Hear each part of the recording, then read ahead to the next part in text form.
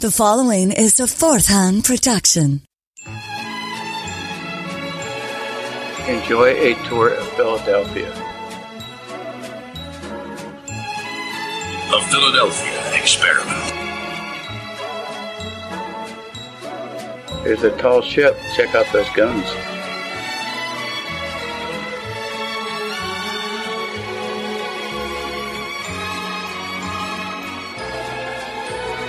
We present to you now, the Philadelphia Experiment.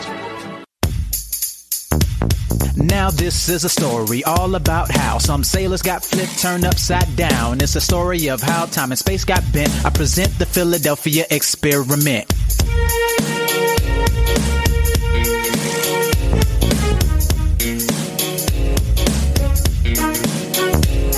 In South Philadelphia, many people say is where the battleship Eldridge spent most of its days.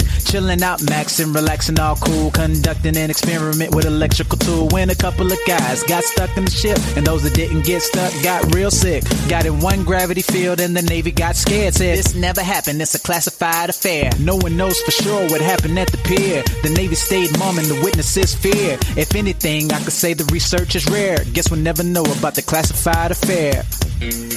I pulled up Google Chrome to learn the battleship's fate. I yelled to the guys, I bet you have a dumb take. I looked at the research, I was finally there to never know the truth of the classified affair.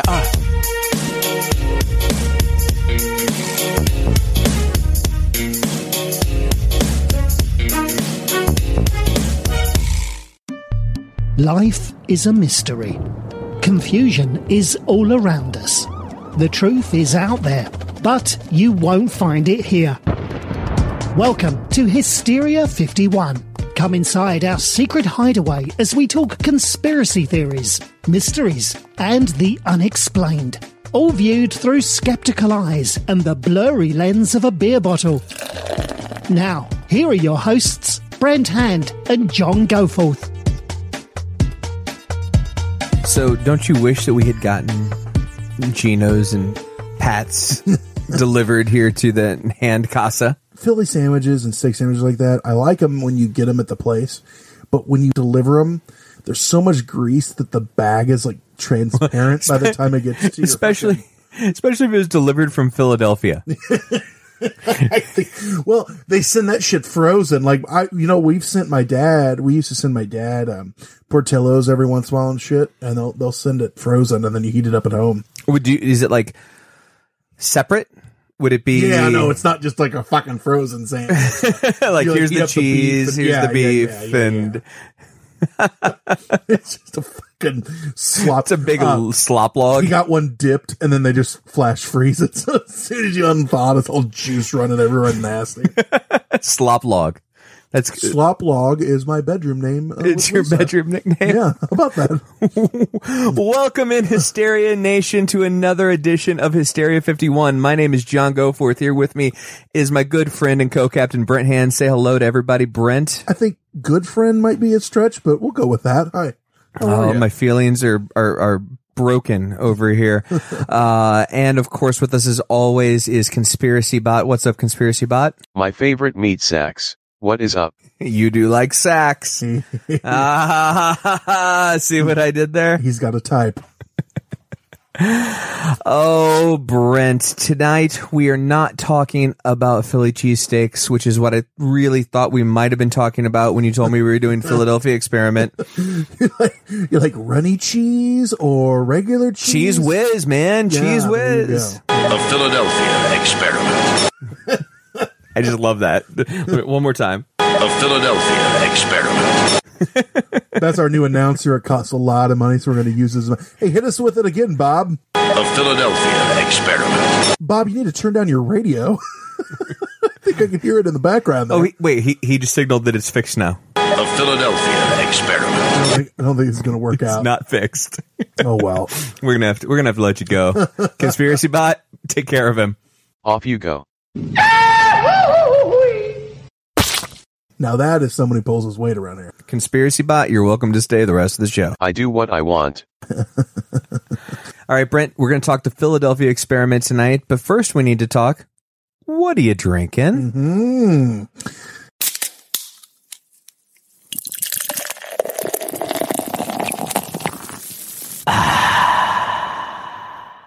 I just cracked open once again a can of Bud Light, all out of the bottles. So went back to the trusty rusty. One might say I brought out my best. Bring out your... Hey, you're looking at me and already shaking your head. My wife the other day goes, why'd you stop singing that song? I really like it. I was like, baby, just for you, I'll do it again. Bring out your best. I hope this gets you laid, because it's certainly not going to get us any more listeners. You don't know. The only thing that's ever been commented about my singing is we need more of it. More singing, more speed buggy. I don't even know what to do with that. I'm beside myself. The singing is one thing. Speed buggy, though, come on. The people know what they want. They've spoken. That's all that matters. Isn't it a misnomer to say people? That's plural. The person who took the time to respond. Thank you. Knew what he wanted. At Hysteria 51 Pod. That's right. So. All right. I am drinking a mixed cocktail this evening of Maker's Mark and Diet Mountain Dew. I felt like I needed a little energy. And I also felt like I needed a little whiskey. Oh. So you put that together and it's a beautiful concoction. I am a Diet Dew fan, as you know, so pretty much anything in Diet Dew I'm in. Can't be worse when we were kids, sneaking whiskey and Crystal Light. So one time, Brent was staying. Yeah. Okay. So the time in question, Brent was staying over at my house, and my parents weren't around, and we decided to make a big pitcher of Jack Daniels and Crystal Light, because that's which equals 1/5 of whiskey and however much a pouch of Crystal Light it takes and to fill up said pitcher. And a cup of water, maybe not even. I don't know. And we sat there and smoked bad cigarettes and drank it, and then decided we're gonna go around the neighborhood. I remember at one point Goldberg speared a for sale sign on someone's lawn, which is impressive because I don't even think Goldberg was a thing at that time. Like, he wasn't even a wrestler yet. So. I guess I'm just using that as for reference. I was just spearing things. The house didn't sell, John. I was ahead of my time. You were something. And then we went to a neighbor's house and tried to look in their window for a while. That's not creepy. That's not creepy at all. And the thing is, we weren't trying to be creepy. We were just wandering drunk, and we saw something. We're like, oh, what are they doing in there? Sometimes you gotta look in windows, I guess. I don't know. I feel like I'm digging in here. Like, no matter what I say right now, this is only going to sound... Conspiracy Bot, what are you drinking? We're just going to jump out of this. Speaking of weird concoctions... I mixed myself up a Philadelphia Mule. What is a Philadelphia Mule? Philly cheesesteak juice, ginger beer, and the tears of Eagles fans. I don't know why that's so funny to me, but it is. Well, it's the same people that threw snowballs at Santa. They deserve it. Oh, poor Santa. If you can't be a jolly fat bastard likes children these days, what can you be? Hey, they do have a new quarterback there. Hope for the future. Carson Wentz. Wentz is what they're going to be doing watching Carson, I feel, but we'll see. Hey, now! Oh! Hey, if this podcast doesn't work out, SportsCenter might come calling. So I got to tell you, when we brought up Philadelphia experiment, I wasn't prepared for this. I did a lot of research. You sound like you're still not prepared. I just, you know what? I'm a huge Tom Hanks fan, and it was just a really sad movie. And it just bummed me out doing all this research. So, like when a man loses his job just because of a disease he might spit. You know what? If I ever get a bad disease, I'm calling Denzel Washington. I can't. I can't. You thought we were talking about cheesesteaks. I thought we were talking about AIDS movies. I don't know. Two things. Number one, I can't play along with the joke. Number two, I know you wrote this a week ago, I'm guessing. And I'm still laughing my ass off and crying at the same time. when I looked up Philadelphia experiment, like one of the first videos was like a scene from Philadelphia, and I'm like, oh my God. Like, Conspiracy Bot! On the streets of Philadelphia.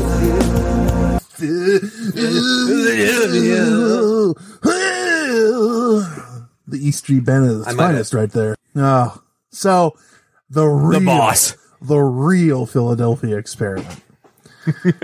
All right. So before we get into the if, what's, where's, why's, and how's, and who's, I wrote, that's a Dr. Seuss book as well. I was searching for that. Conspiracy Bot has a song that he'd like to present to us. He pulled me aside earlier. I don't know how I feel about this. Well, let's it's in the style of the Fresh Prince of Bel-Air. And John, I want you to notice when he told me he wanted to do a rap, I turned his funk up 73% for this. Oh, man, I'm excited. Yeah, you should be. Yeah. You should be. All right. Don't fake the funk on a nasty conspiracy bot.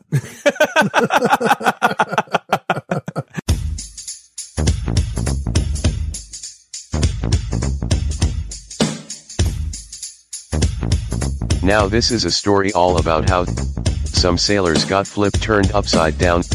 It's a story of how time and space got bent. I present to you now the Philadelphia experiment.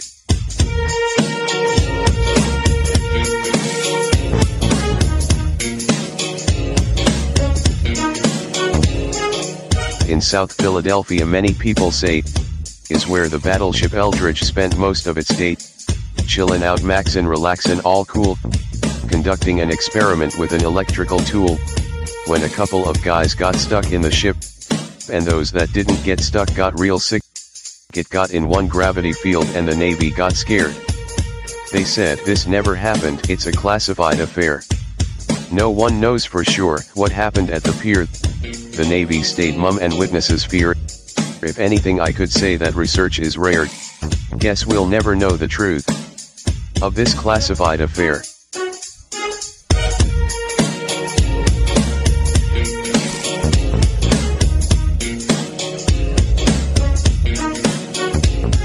I pulled up Google Chrome to learn the battleship's fate, and I yelled to guys, I bet you have a dumb take. I looked at the research. I was finally there to never know the truth of the classified affair.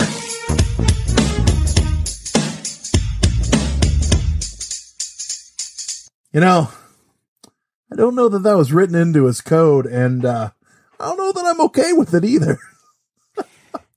He's now sentient. Yeah, he fancies himself an early 90s clean-cut rapper. That's what worries me. I mean, if he's sentient and he's going for early 90s DJ Jazzy Jeff and the Fresh Prince. DJ Jazzy Blender and the Fresh Conspiracy Bot. That's off the cuff right there. Wait, he just started dancing as you said that. Well, and his dancing is more just rolling back and forth. So playing off that energy, the real Philadelphia experiment. The Philadelphia experiment. Ooh, dynamic drop in there, new announcer, man. Hope he doesn't make our British announcer get jealous.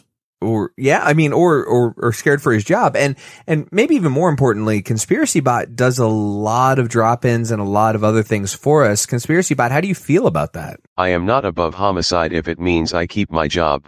I think you're safe. You're safe. We use you for other things. And by that, I mean the 30 minutes after every show where John needs to have private time with you. I don't think you're going anywhere. I'm just trying to change that programming around. He keeps telling me he can turn my software into hardware. I am not sure if he is a dirty robo-perv or just an idiot.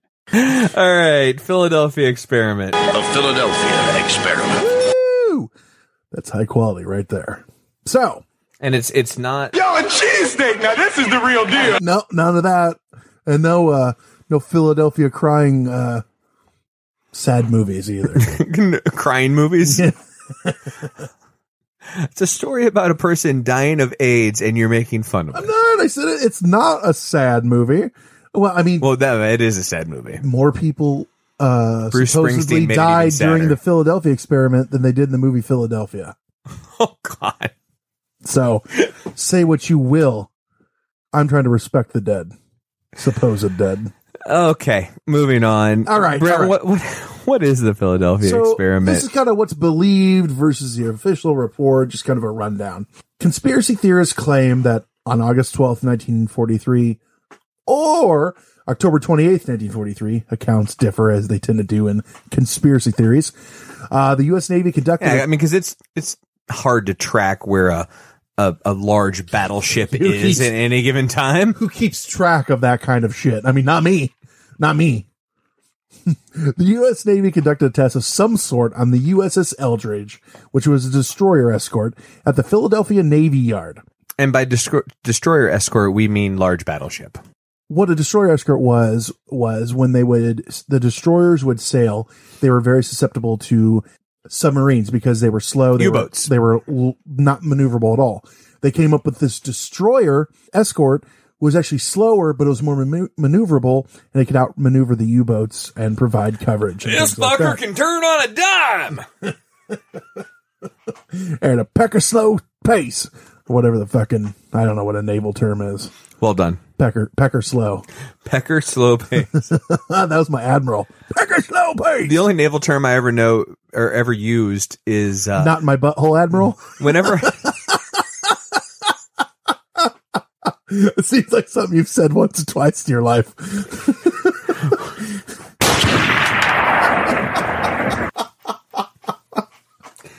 This whole fucking thing. Whenever I'm trying to describe something that moves very slowly, I say it's like turning a barge. And then when it gets finished, I say we did it, but it took an act of Congress. So those are my those are my euphemisms for things taking a long time, one of which is somewhat naval-based. Aquarian. That's a dynamic drop-in. You've really brought a lot to the show. I just quit calling things dynamic drop-ins. I'm a co-host. I'm not dropping in. I'm here. I'm going to be here whether you like it or not. That was a dynamic co-hosting event right there, and I just want to let you know you've brought a lot to the show. A Philadelphia experiment. So this is my favorite part. They say, I have many favorite parts. I'm going to probably say that like 9 or 10 times. The exact nature of this test is open to speculation. Possible tests include experiments in magnetic invisibility, radar invisibility, optical invisibility, or degaussing. Hold on. Before you move on, it's just like when you watch the Ancient Aliens. They say this, and this are thought to not be possible. But ancient alien theorists believe. Ancient alien theorists theorize that. In other words, here's the truth, but here's what our panelists say so we can have a show. Yeah, this is what we're going to say so that you're going to watch. Right. I want to spike my hair straight up and go, aliens. Sukulos. That's a drop in real quick that we need, like, Sukulos. Can we get him saying it? Could we have it? Could we have him on the show? Probably not, and probably not. Okay. That's a 2 for no. All right. No, appreciate it.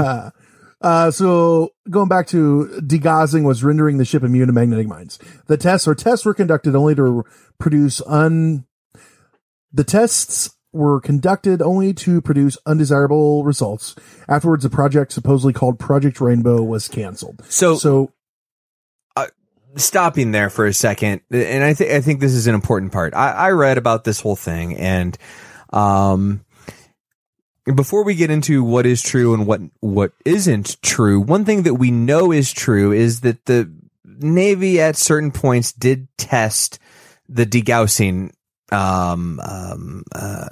process, and I'm not saying it happened at the Philadelphia Naval Yard. Degaussing, but yeah. Sorry. I have a degaussing coil in the other room. If you'd like to see it, I use it for arcade repair. Is that what I'm that cool of a guy? Is that what you tell the 16-year-olds? Want to see my degaussing coil? I use it for arcade repair.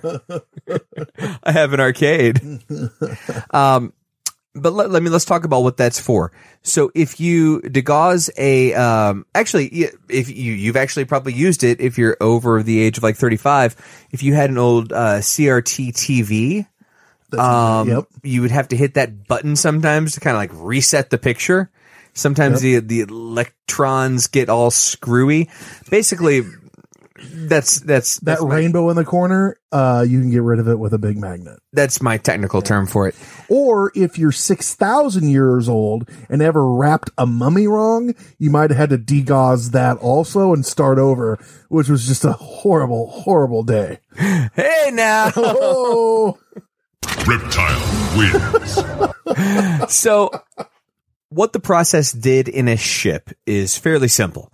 The reason I bring degaussing up is because this is one thing that's actually provable they were doing to ships. They were putting these large coils electromagnetically charging the hulls of ships so that mines from the bottom of the sea could not German mines could not magnetically attract to the bottom of these ships. The degaussing process basically flipped all the electrons around so it was no longer magnetic. That was my point. Or its magnetic signature was off from where the ship actually is, so that it doesn't attract the mines. That's not what I read, and therefore it's not true. We can talk to John Smigo. I talked to him because he was in the Navy on a minesweeper, one of my buddies, and I talked to him about this episode. But we all know that they teach the worker bees the things that are wrong. Right, tinfoil hat guy? I mean, you're the one who thinks that. Except for I'm the only one who actually talked to the fucking U.S. Navy for this episode. The worker bee from the U.S. Navy. We're all worker bees. The president's a worker bee. Where does it stop? Oh, he's like a worker anole or iguana. Yeah. So the U.S. Navy maintains that no such experiment was ever conducted and that the details of the story contradict well-established facts about the U.S. Eldridge and that the alleged claims do not conform to known physical laws. Like, not only no, and God decided no also. Like, that's a hell of a no. We're sorry, but this breaks laws of physics, and we have paperwork that says no. It's kind of what they're saying. So we know that they're claiming that there was a test going on. You took us through some of that. What actually was it? What they say is that the test being conducted was an attempt to render a ship invisible to enemy radar. And when we say they, we mean the U.S. Navy was trying to... No. What they say, conspiracy theorists. They say is with big air quotes, the 5 or 6 people that still are holding on to this, hoping to make Philadelphia Experiment 3. They said it was accomplished by... Gotta go back in time. This was to be accomplished by wrapping an electromagnetic bottle around the ship in question, absorbing or deflecting radar waves.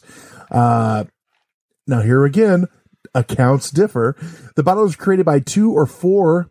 I don't even understand the term bottle. Well, I would say bubble, but they just use the term bobble. Maybe they meant bubble and they're just calling it a bobble. I don't know. You know what? We're going to switch it and just call it a bubble. Does that make you happier? Yes, a little bit. Yeah. Oh, the way they described it, I always imagine just like a big fucking wire wrapped around the hole. No, the bottle is like the thing around it. They're saying calling up. So the bubble was created by 2 or 4 massive Tesla coils, which acted as electromagnetic generators. One was mounted forward and one was mounting aft. Other accounts state that a series of magnetic generators called degaussers were used. When activated, the electromagnetic field would extend out from the ship, a bubble or a bottle, and divert radar waves around the ship, making the Eldridge invisible to radar receivers. So they're just saying the bottle or the bubble, they're saying is like the bubble. So the electromagnetic field is what they're calling a bottle. Yeah. Got it. It's putting the ship in a bottle so that, I know it's fucking stupid. But hey, it was the 40s. People called stupid things stupid shit. So they claim that when the actual test was put into motion, a number of unexpected and bizarre side effects occurred. As the electromagnetic field increased in strength, it began to extend as far as 100 yards out from the ship in all directions, forming a large sphere, or one might call bubble. Within this field, the ship became fuzzy and indistinct, and a greenish haze formed around the vessel, one might call a... St. Elmo's fire? Conspiracy bot!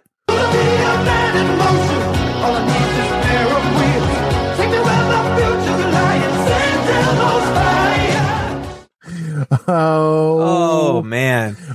Every week we need to do something where a supposed St. Elmo's fire happens, please. Because I love that song. I'm going to tell you That's right now. That's the only reason. And the St. Elmo's fire obscured the ship from view. Eventually, the only visible object was the outline of the hull of the Eldridge, where it entered the water. Then, to the amazement of onlookers, the entire ship vanished from view. Like, fucking, all there was ripples in the water and David Blaine doing that stupid fucking stare look. Oh, now, Admiral, if you'll look in your back pocket. Oh! It's the ship. And the flowers are still standing. It was at this point, the vanishing of the Eldridge, that the true power of electromagnetic field that had been created was revealed. Well, hold on. When we say the onlookers, when we say the witnesses, and I know we'll get into the actual witnesses later, who was there and who wasn't. Wouldn't there have been, I don't know, casualty witnesses? And what I mean by that is, that's not the right way to say it. Wouldn't there have been accidental other witnesses? I mean, there wasn't like a 30-foot tall fence around the Philadelphia Naval Shipyard. The people that saw it, that's some of the people that talk about it. Like, right, the people few, on other ships that said they saw it. The few people that will say saw it.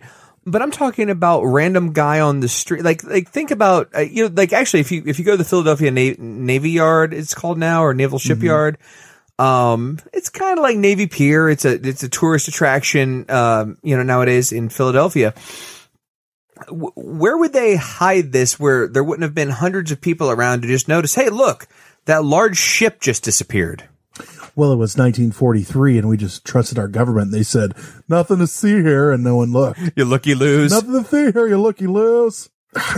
Yeah, like, it's one of those things where that's probably why, I hope I'm not telling tales out of school here, John, this isn't fucking true.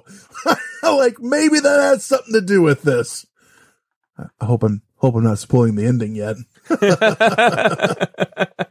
The Eldridge had not only vanished from the view of observers in Philadelphia, it had vanished from Philadelphia altogether. The ship had been instantly transported several hundred miles from Philadelphia to Norfolk, Virginia. A Philadelphia experiment. After a few minutes, the ship once more vanished to return to Philadelphia. Well, you know what they needed. Yo, a cheesesteak! Now this is the real deal. And then no one had been upset. Like, if it just appeared, they started throwing cheesesteaks overboard. Like, it would have been called the Philadelphia Thank You. No, I'm saying that's why they came back. They needed a cheesesteak. They're like, we can't get a fucking cheesesteak in Virginia. You know what you can get in Virginia? The Clap, probably at that naval base. And I don't know what about, probably, I'm out of jokes. Just the Clap. From our forefathers. You can hook up with four guys if you want. I'd rather get it from some blot lizard or naval. Blot lizard? Blot lizard. You've never heard the term blot lizard? Blot lizard. Obviously, you haven't continued your reptilian studies. I'm a blot lizard. Reptile wins. I'm like, are they on blotter acid? I don't get it. I don't get it. Oh, my God. I'm Brian Fellows. He was there. So, the Navy test had succeeded beyond their wildest dreams. Not only had they rendered a ship invisible to radar, they'd made it optically invisible as well, not to mention causing the vessel to teleport hundreds of miles in a matter of minutes. For the crew, however, the trip had been a nightmare. So before we get into why it was a nightmare, I want to make sure I understand so far. We've got this ship. It's in the middle of the naval shipyard in Philadelphia. We wrap the insides in a bunch of coil, essentially. Maybe or maybe not. And we overcharge the living shit out of it. And as a result, green flames appear. The ship itself disappears, reappears hundreds of miles away in Norfolk, Virginia, and then transports back to said naval shipyard in Philadelphia with maybe or maybe not cheesesteaks. Is that accurate so far? All within the matter of minutes, so the onlookers say. And this was all based on a test the Navy wanted to run to see if we could... Just didn't want to get seen by U-boats. To see if we could make a... okay, so... there's different reports on this. I read a little bit about it. A little bit. Some people say we were just trying to not be visible to radar, and the whole disappearing thing was like a side effect. Other people say, well, of course we were trying to do all of this. We were working with Einstein, and he had, it said maybe this had happened, and they're like, fuck it, give it a unified shot. Let's see what theory, happens. the unified theory of everything. Yeah. Or whatever it's called. Which says E equals MC boat in Norfolk, Virginia square. We're going to erase that joke because it's not funny. No, you got to leave it in right now. I wish I was editing this episode. So, yeah, it's one of those things where, like, anyone throws around Einstein's name, it's got to be true. So far we've got a ship that might or might not have disappeared for one of many reasons. Now it's back, and what happened? Supposedly, horrible things happened to the crew that were on the ship. So they said they were working with a skeleton crew. You said they got the clap in Virginia. Yes, right? they came back. They were all, just stewing with diseases. On top of that, it was like college. Some of the people on board, only thing that happened was they were physically ill. Some of the people on board were driven insane and had to be institutionalized. Then others still, the third set, were fused molecularly to the hull, to the ship's deck, and were dead or dying of said fusing wounds and things like that. People are just screaming, "Kill me! Kill me!" So if you're having a hard time imagining this, think about a transporter in Star Trek.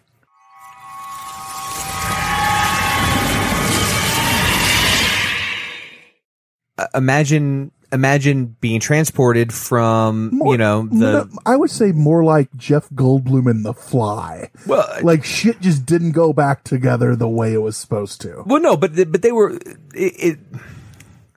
It's not like their eyes were in their ass. I mean, we don't know. Some of the people never reappeared. We don't know because it depends on somewhere who was they're in this. they're in the lower fourth dimension with their eyeballs in their ass, going, "Someone kill me! Someone kill me!" We don't know because it depends on who was telling this fake fucking story. But the point is that the way that it's described and the things in which I read was seamen were stuck in the hull of the ship. So.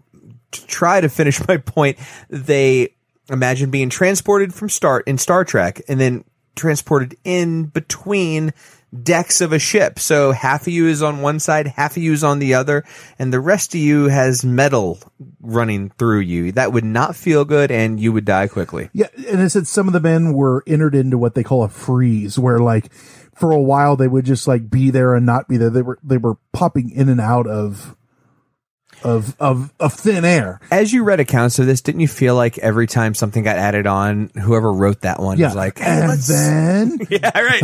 And then throw in an and then. Yes, yeah. No and then. No and so it said initially the freeze only lasted a few minutes to a few hours, but some people it lasted forever, supposedly, and they were disposed of. Oh, and they could. There was lots of different things. They could phase in and out of reality. They also... And the longer it lasted, they called it the deep freeze. Ooh. And if you're having a hard time getting out of the deep freeze, other people...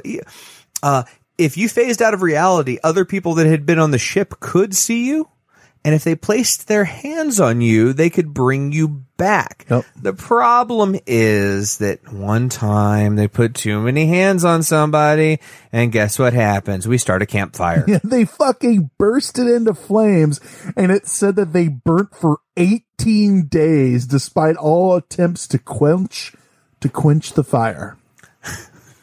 But they never say whether the person was still alive during those 18 days. Yeah, and then after 18 days, he's like, just kidding.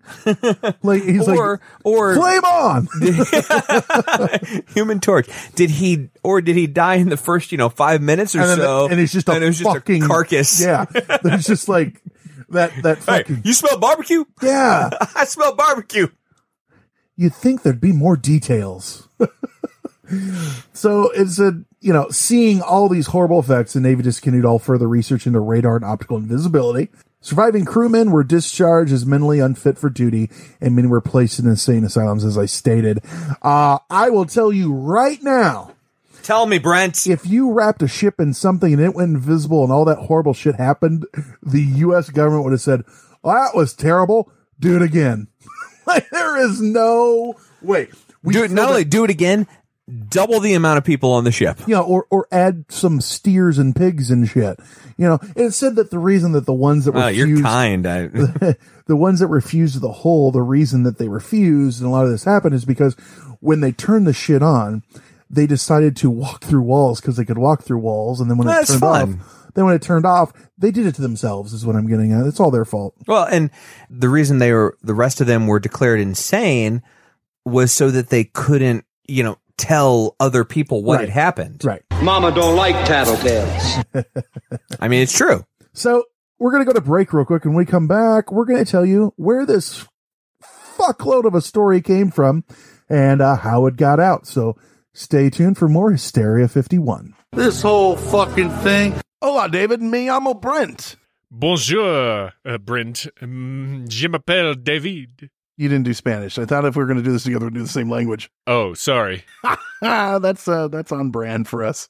I just thought romance languages was the key. Everything I say is romantic, and that is thanks to Rosetta Stone.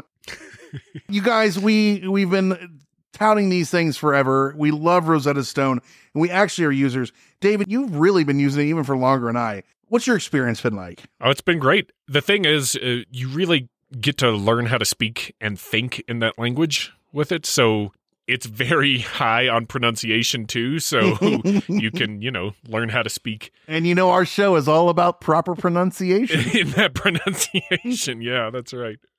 But they design it for long-term retention, if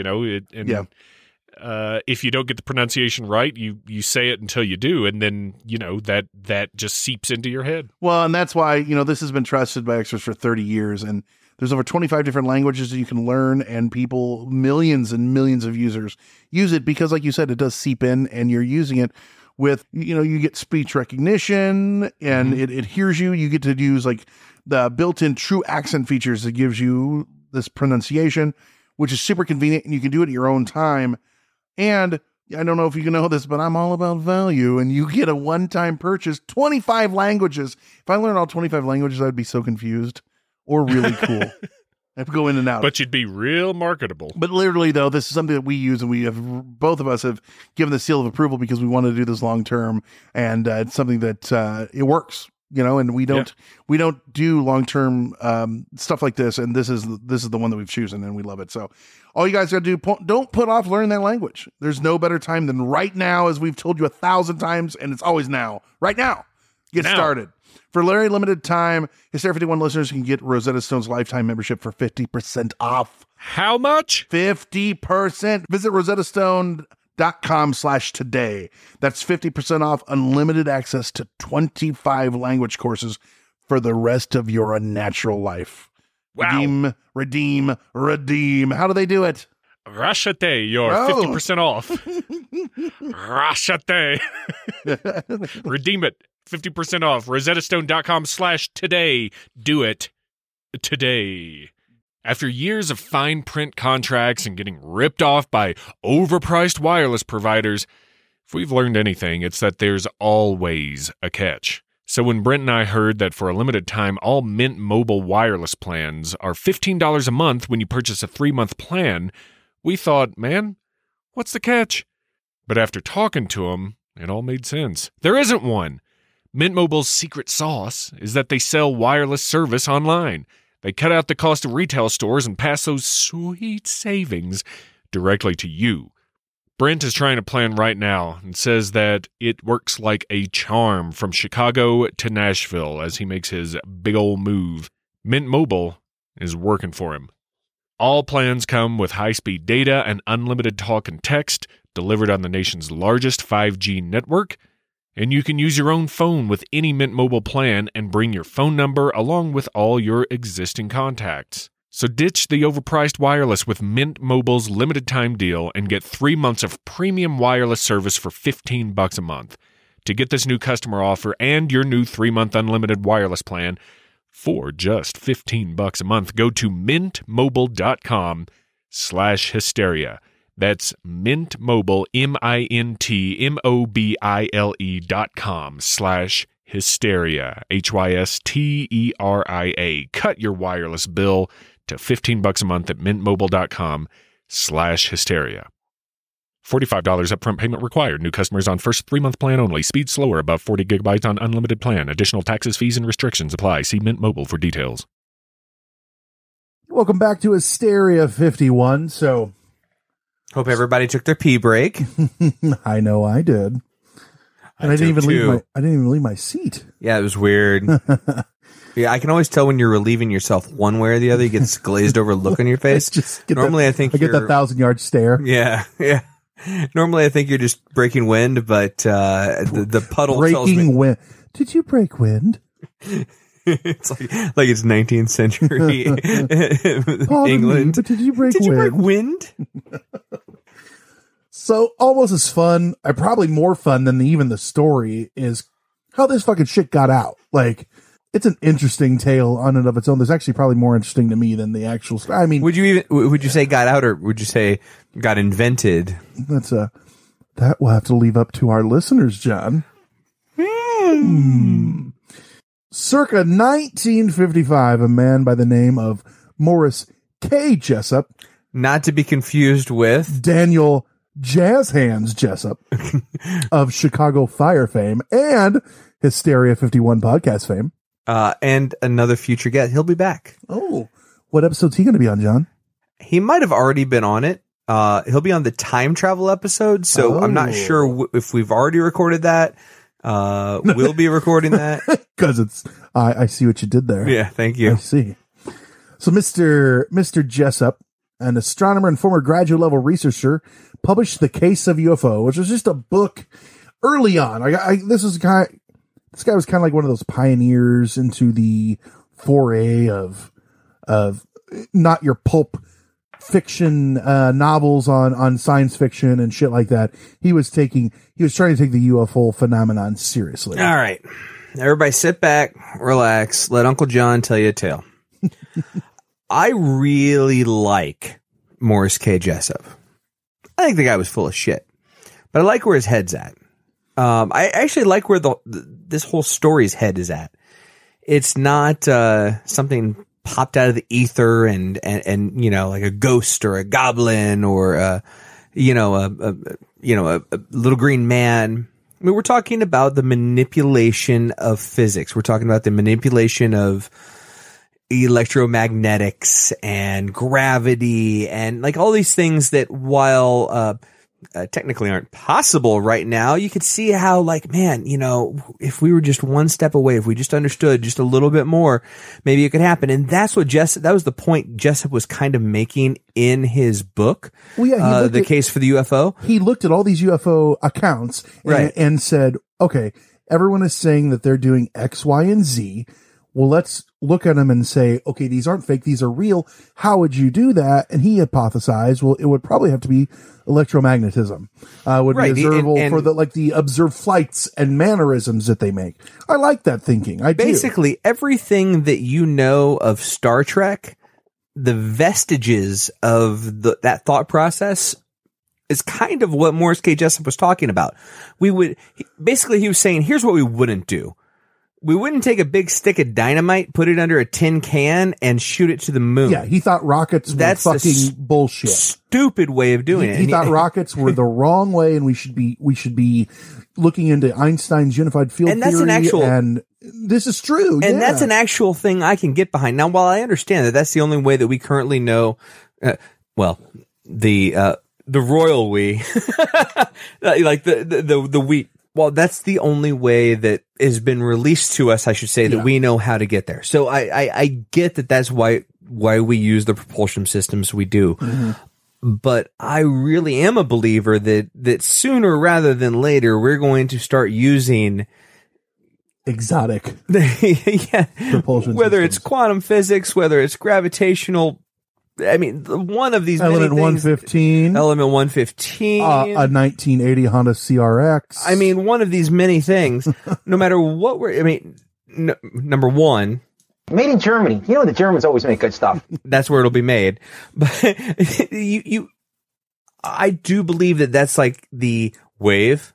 See what I did there? Of the future. Like, that's how we will go further than the moon. That's how we might go to Mars. I understand that we already have plans to go to Mars with our basic blah, blah, blah, blah, blah.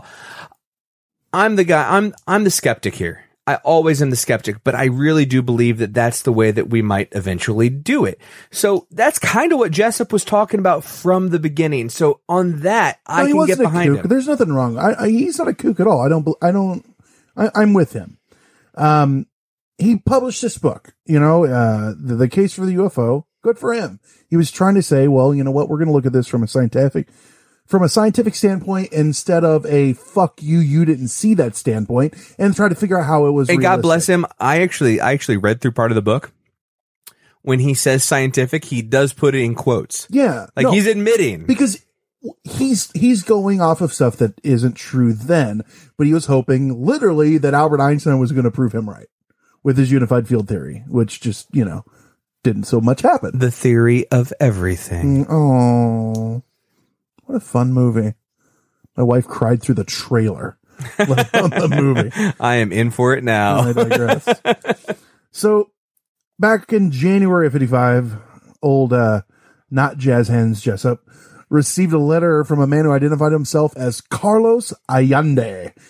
In the letter, Allende informed Jessup of the Philadelphia experiment, alluding to two poorly sourced contemporary news articles as proof. Allende directly responded to Jessup's call for research on the unified field theory, which he referred to as UFT. According to Carlos, Einstein had developed the theory but had suppressed it since mankind was not ready for it. That's always the answer to everything. We have it. You're just not ready. This is kind of like your parents, because I said so. So Einstein came up with the atom bomb, and yeah, you guys are ready for that. But this whole UFT thing, no way. Allegedly, he shared this with mathematician and philosopher Bertrand Russell. Allende also said that he had witnessed the Eldridge... Which, by the way, if you're Russell, how the fuck did I get dragged into this thing? You're right. Like, you're sitting home eating dinner with your wife. You get a call like, hey, tell us Carlos Allende. I've never been to Mexico. Yeah, is that the guy who works at the gas station? I don't know who the fuck that is. Carlos also said that he personally had witnessed the Eldridge appear and disappear while serving aboard the SS, I don't know how to say this, Andrew Furuseth, whatever. The USS Firouzah Bulk. So he's on the Firouzah Bulk. So here's my first question. Apparently this was really a ship. When did we just start naming ships after random fucking people? I understand that he was like a hero of like maritime sailors in the 1800s or something. Really good name to name a ship then when you have literally tens of thousands of them. Like, what's the next one? I have no fucking clue because we've already named them every important person. Go to the row 94 of maritime. What'd this guy do? He saved a shark from drowning. Well, damn it, give him a ship name. I don't know. It's kind of like when we were growing up, we had Casimir Pulaski Day. Mm-hmm. Like, okay. I mean, how is everyone going to get a day?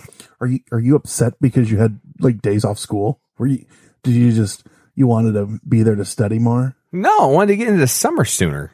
I don't like going to school until June. Yeah, and you know who does the blame? That damn Casimir Pulaski. You know what? Yep. You should probably Him and Obama. start a movement. Him and Obama. Thanks a lot, Obama. Thanks, Obama. So supposedly he's on this merchant ship, Carlos. He also named other crew members with whom he served aboard the SS Andrew Firouzah Bulk. Claimed to know the fate of some of the crew members. It was so well named that you can't pronounce it. Just because you're a hero doesn't mean you have not everyone's going to be like, oh, my savior, Bob Smith. Like every once in a while, you're going to have a few consonants and a vowel in odd places. We'd like to thank all the members of our Navy, the gallant members of the USS Missouri. Thank you for your time and your service. The valiant members of the USS Roosevelt. You're amazing. Thank you. And then of course the yeoman-like work that the members of the Andrew Firouzah did. Well done. If you'd like to turn the podcast off now, we will understand. That is not the worst joke that's been made on this podcast. So this guy's selling all this bullshit to Mr. Jessup. Jessup's like, man, even Jessup was like, this motherfucker's crazy. So I'm going to stop talking to him. You know, things are bad for you when a ufologist in the 1950s goes, you know what? You don't seem that credible to me. I'm going to go ahead and cut off communication. So Jessup did respond to him, and it takes months for this guy to get back. And when he does respond, it comes from Carl Allen. Well, hold on. Before you get to Carl Allen, I love this. So he had sent Jessup letter after letter after letter after letter. You can read them online, and they're pages. They're all published, and they're pages long. Jessup responds in the most awesome troll way possible. A fucking postcard. Dear Jazz Hands, hope you're doing well. The coast has been fun. Carl Allen. Oops. Hugs and kisses. Yeah. And every time that he did write, though, he always put his service number on the card too, or the paper, anything. Yeah, because he was a merchant marine. Is that accurate? It's like a normal marine, but you do a lot of shopping. Is the big difference. Oh, do you shop for like collapsible pup tents and collapsible shovels and MREs? Just anything that's collapsible. We could have used this. That's right. We should have got a merchant couple marine weeks for ago. another episode. There you go. So, Carl Allen, the guy responds as Carl Allen, said that he could not provide the details for which Jessup was asking, but he implied that he might be able to recall some by means of hypnosis.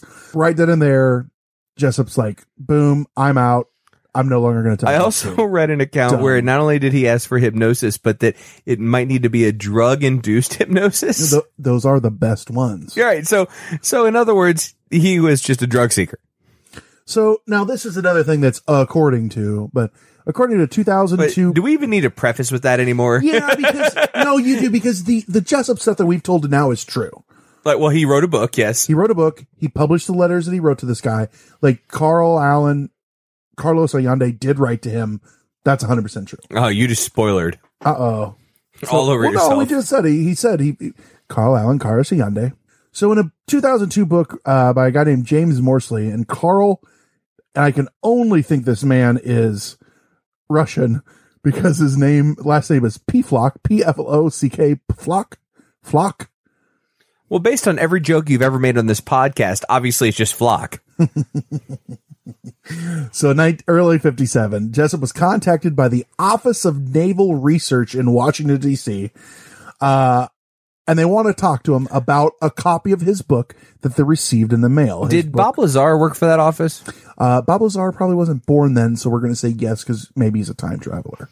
Fair enough. We'll touch on that in our time traveling episode, if we ever do it. Or maybe we already have. Uh-oh. The Office of Naval Research says they got a envelope and no return address. In it was a copy of Jessup's book, A Case for the UFO. On the back, it's just scrawled across the envelope, Happy Easter. And they open it up, and there is in every margin of this book. And it's weird. There's also a Harry and David basket. They wanted to wish him a happy Easter. I don't know. How about that? The Navy opens up the envelope. There's the copy of the book. I think I've said this like 9 times. They open up the envelope. There's a copy of the book. And in all the margins, someone in pink ink had written scores and scores of shit. Like, you know, they're breaking down margin notes. Yeah, but not notes as in like it was written as if the person writing it was an extraterrestrial reading the book and correcting it. Like, no, that didn't really happen, but this did, or really this is using gravitational field theory and they're off by a decimal point here and blah, blah. And from what I read, there were supposedly 3 distinct handwritings, like 3 aliens. And colors of ink. They were all shades of pink, I believe is what they said. Well, see, I read something different that said they weren't, that they were different colors of ink. One was a light shade of pink, and they even said it probably wasn't pink, it was probably red, but faded. Okay, all right. So it's funny that we're actually debating the colors of ink on a tome that was written on by supposed extraterrestrials, because, you know, they've got Bic pens. And they write in English. Yeah. You know. Go ahead. So they get this book, and the U.S. Navy contacts Jessup, and they're like, what the fuck is this? Like, what's going on here? And he's like, well, I don't know. Let me see this. So he inspects the book, and he goes, wait a minute.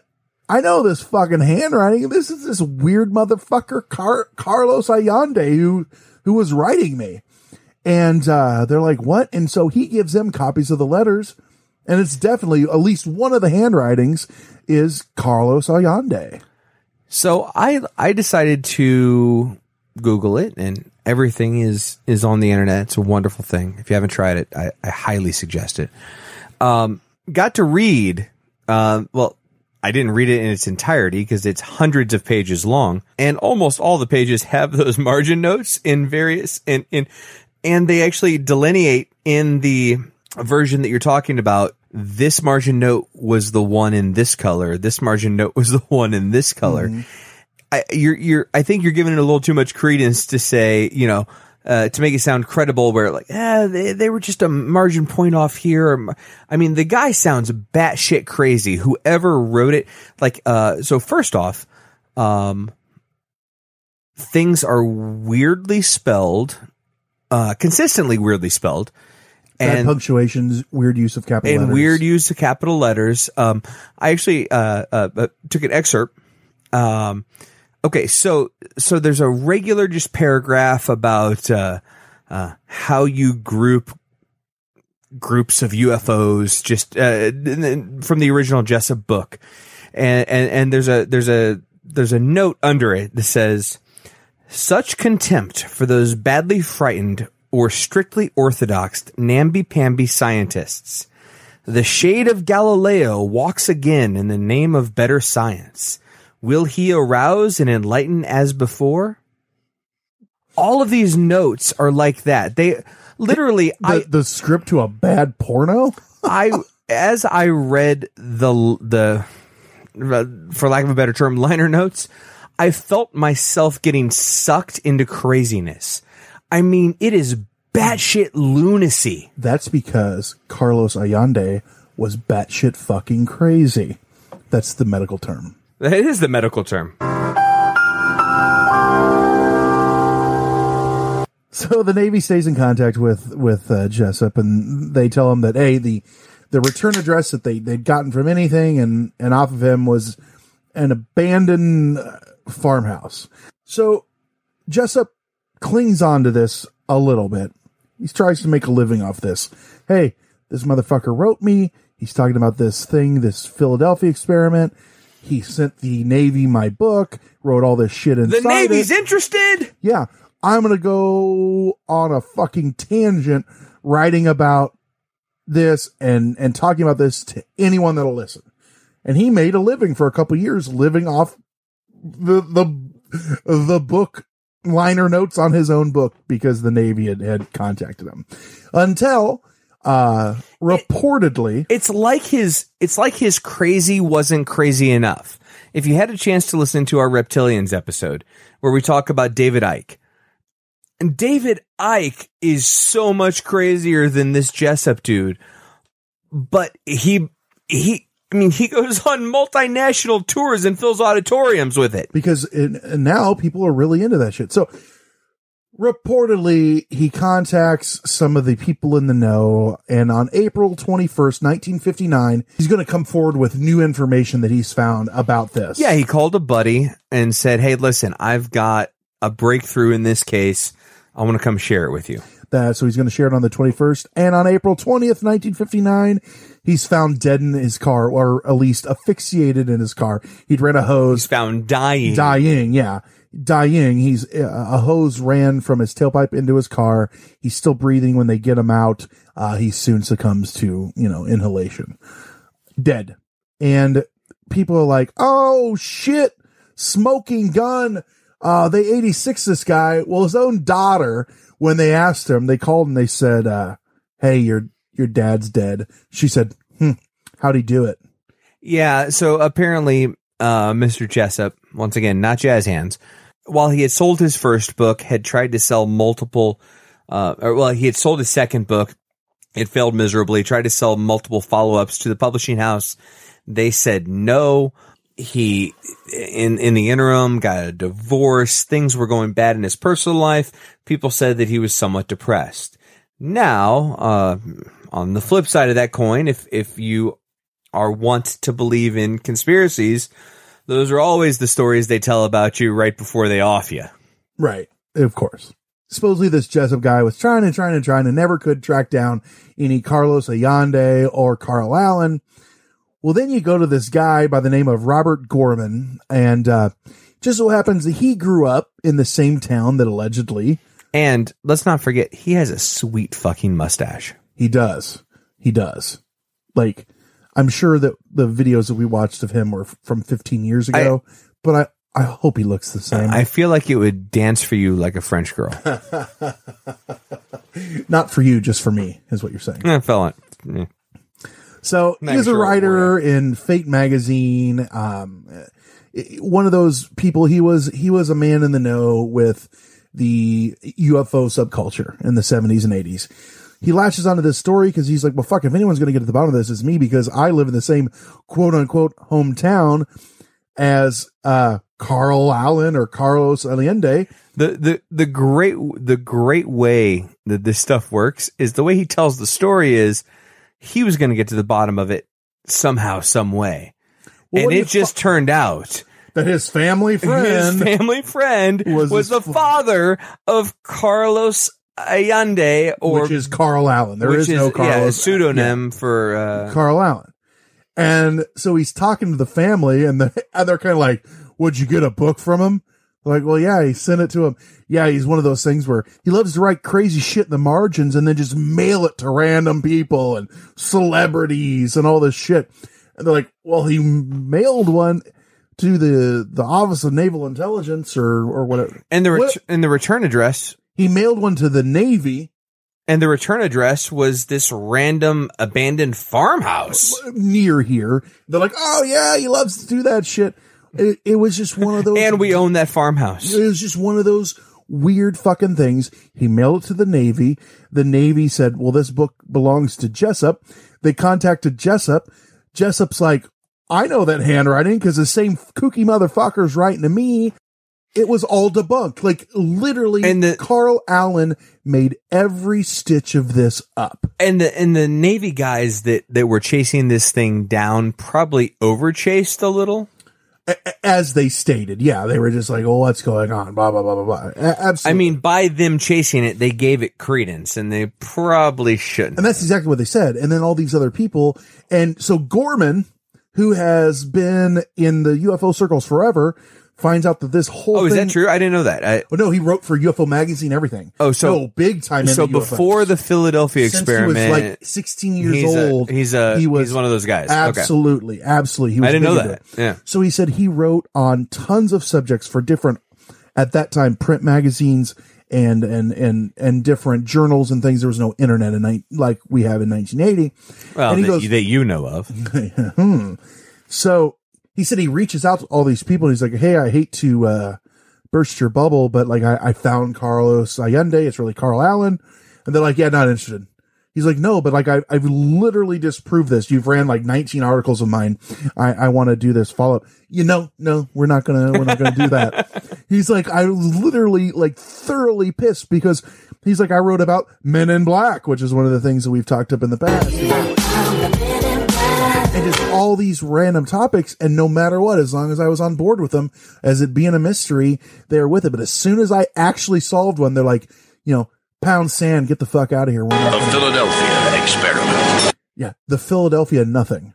Yep. So they reach out to literally the captain of the Eldridge, and he's like, not only was Eldridge not there, as stated in every fucking, piece of naval history, like, we never even went to Philadelphia, ever. While I was captain. He was captain for like 43 to 45 during the entire time this could have been an incident.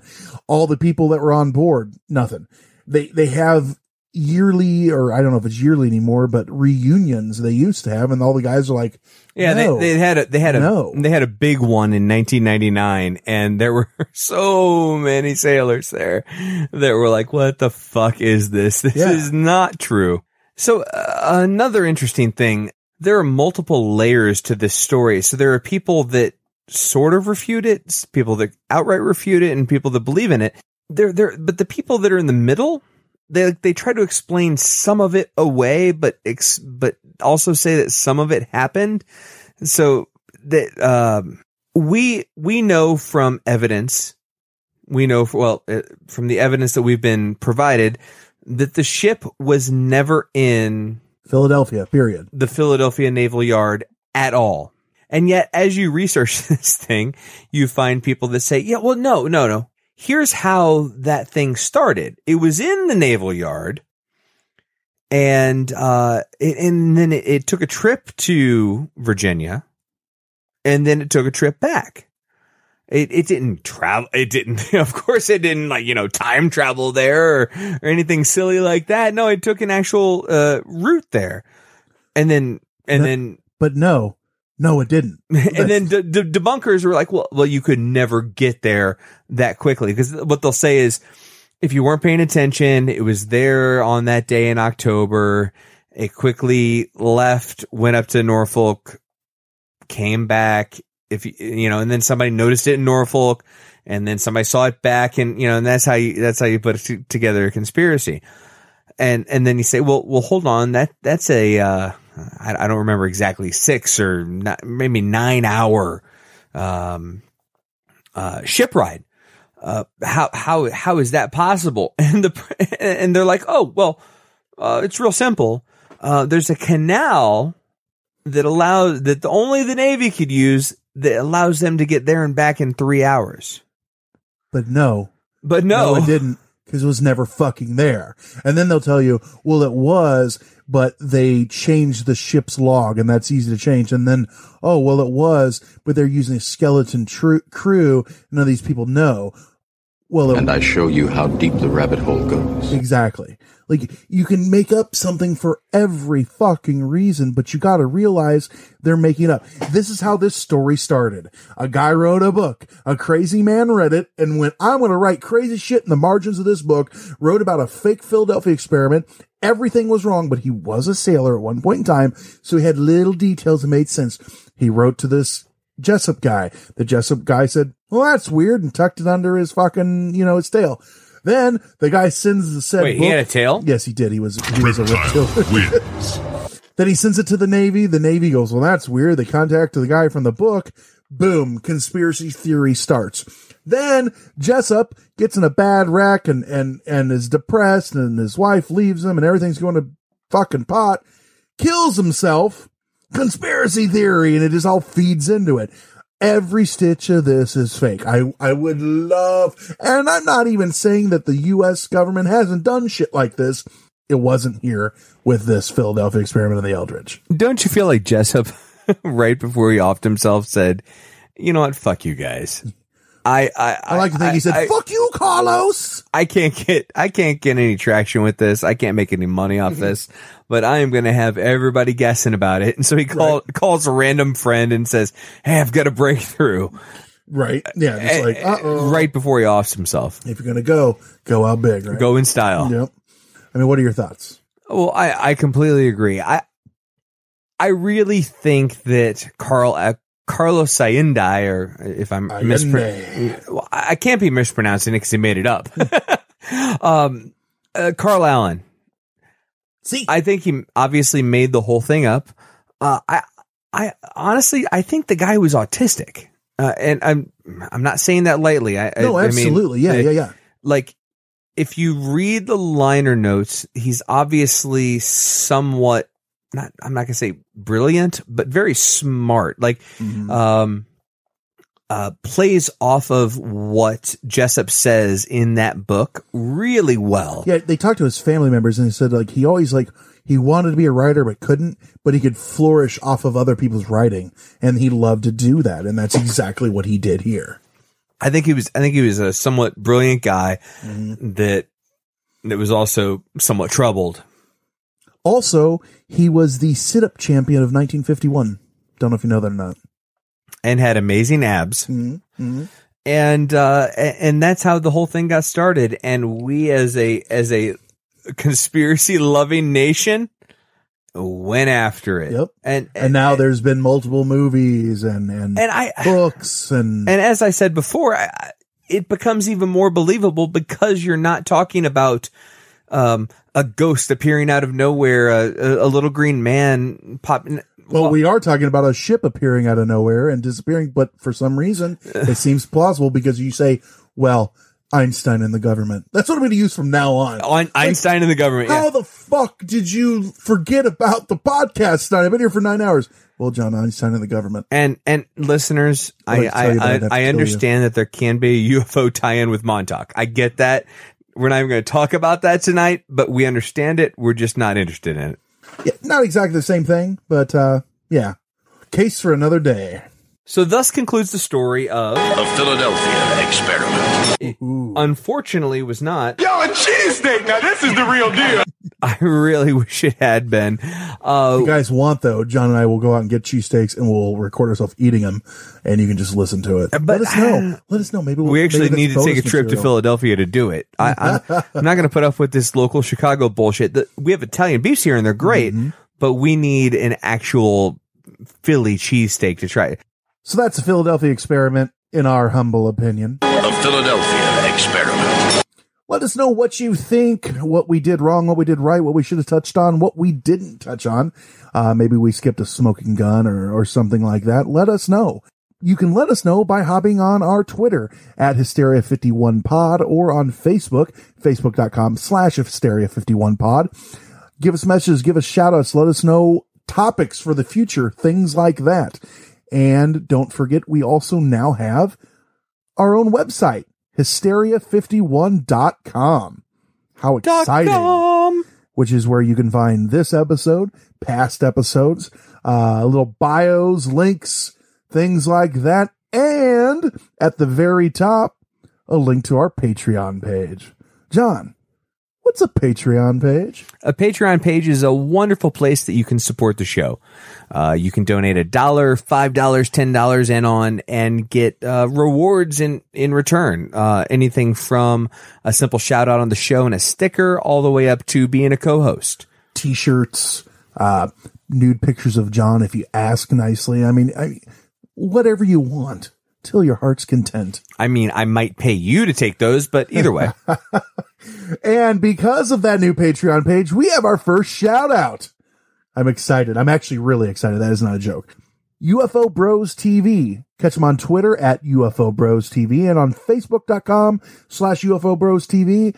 They were our first ever Patreon supporter, and we cannot thank you enough. Go check them out. It's people like that allow us to do this because it's something that we absolutely love, and it does cost a lot of money to run a podcast, believe it or not. Whenever someone says, hey, that's free, it's going to cost you a lot of money. That it will. Yeah, seriously, thank you to UFO Bros TV, and thank you to all of you. Even if you can't donate on Patreon, we seriously appreciate you taking the time to listen. Hey, we're going to slow it down for a second. Thanks. You. Hey, you. Thank you. Hey, you. You're doing a good job. Hey, Jill. We appreciate you, Jill. Hey, Brian. Yeah, you. Bet there's a Josh out there. We like you, Josh. Alex, we hear you loud and clear. That concludes the creepy portion of our wrap up. Back to you, John. Seriously, thank you so much for listening. If you have the second, and even if you don't want to contribute on Patreon, that's okay. But if you could head over to iTunes, give us a rate, give us a review. 5 stars would be nice, but we'll take anything. And a review, just a few kind words would be so helpful. You guys don't know how helpful that is in spreading the word about Hysteria Nation. So thank you for listening. I've been John. I have been Brent. And he's been Conspiracy Bot. Stay woke, meat sacks. We'll see you next time on Hysteria 51. The Philadelphia experiment. Thanks for listening to Hysteria 51, a weekly oddcast of conspiracy theories, mysteries, and the unexplained. We'll be back again next week with more known unknowns. If you'd like us to discuss a particular topic, suggest a guest, or simply seek some truth, we'd love to hear from you. You can email the show at hysteria51podcast@yahoo.com and follow us on Twitter at hysteria51pod.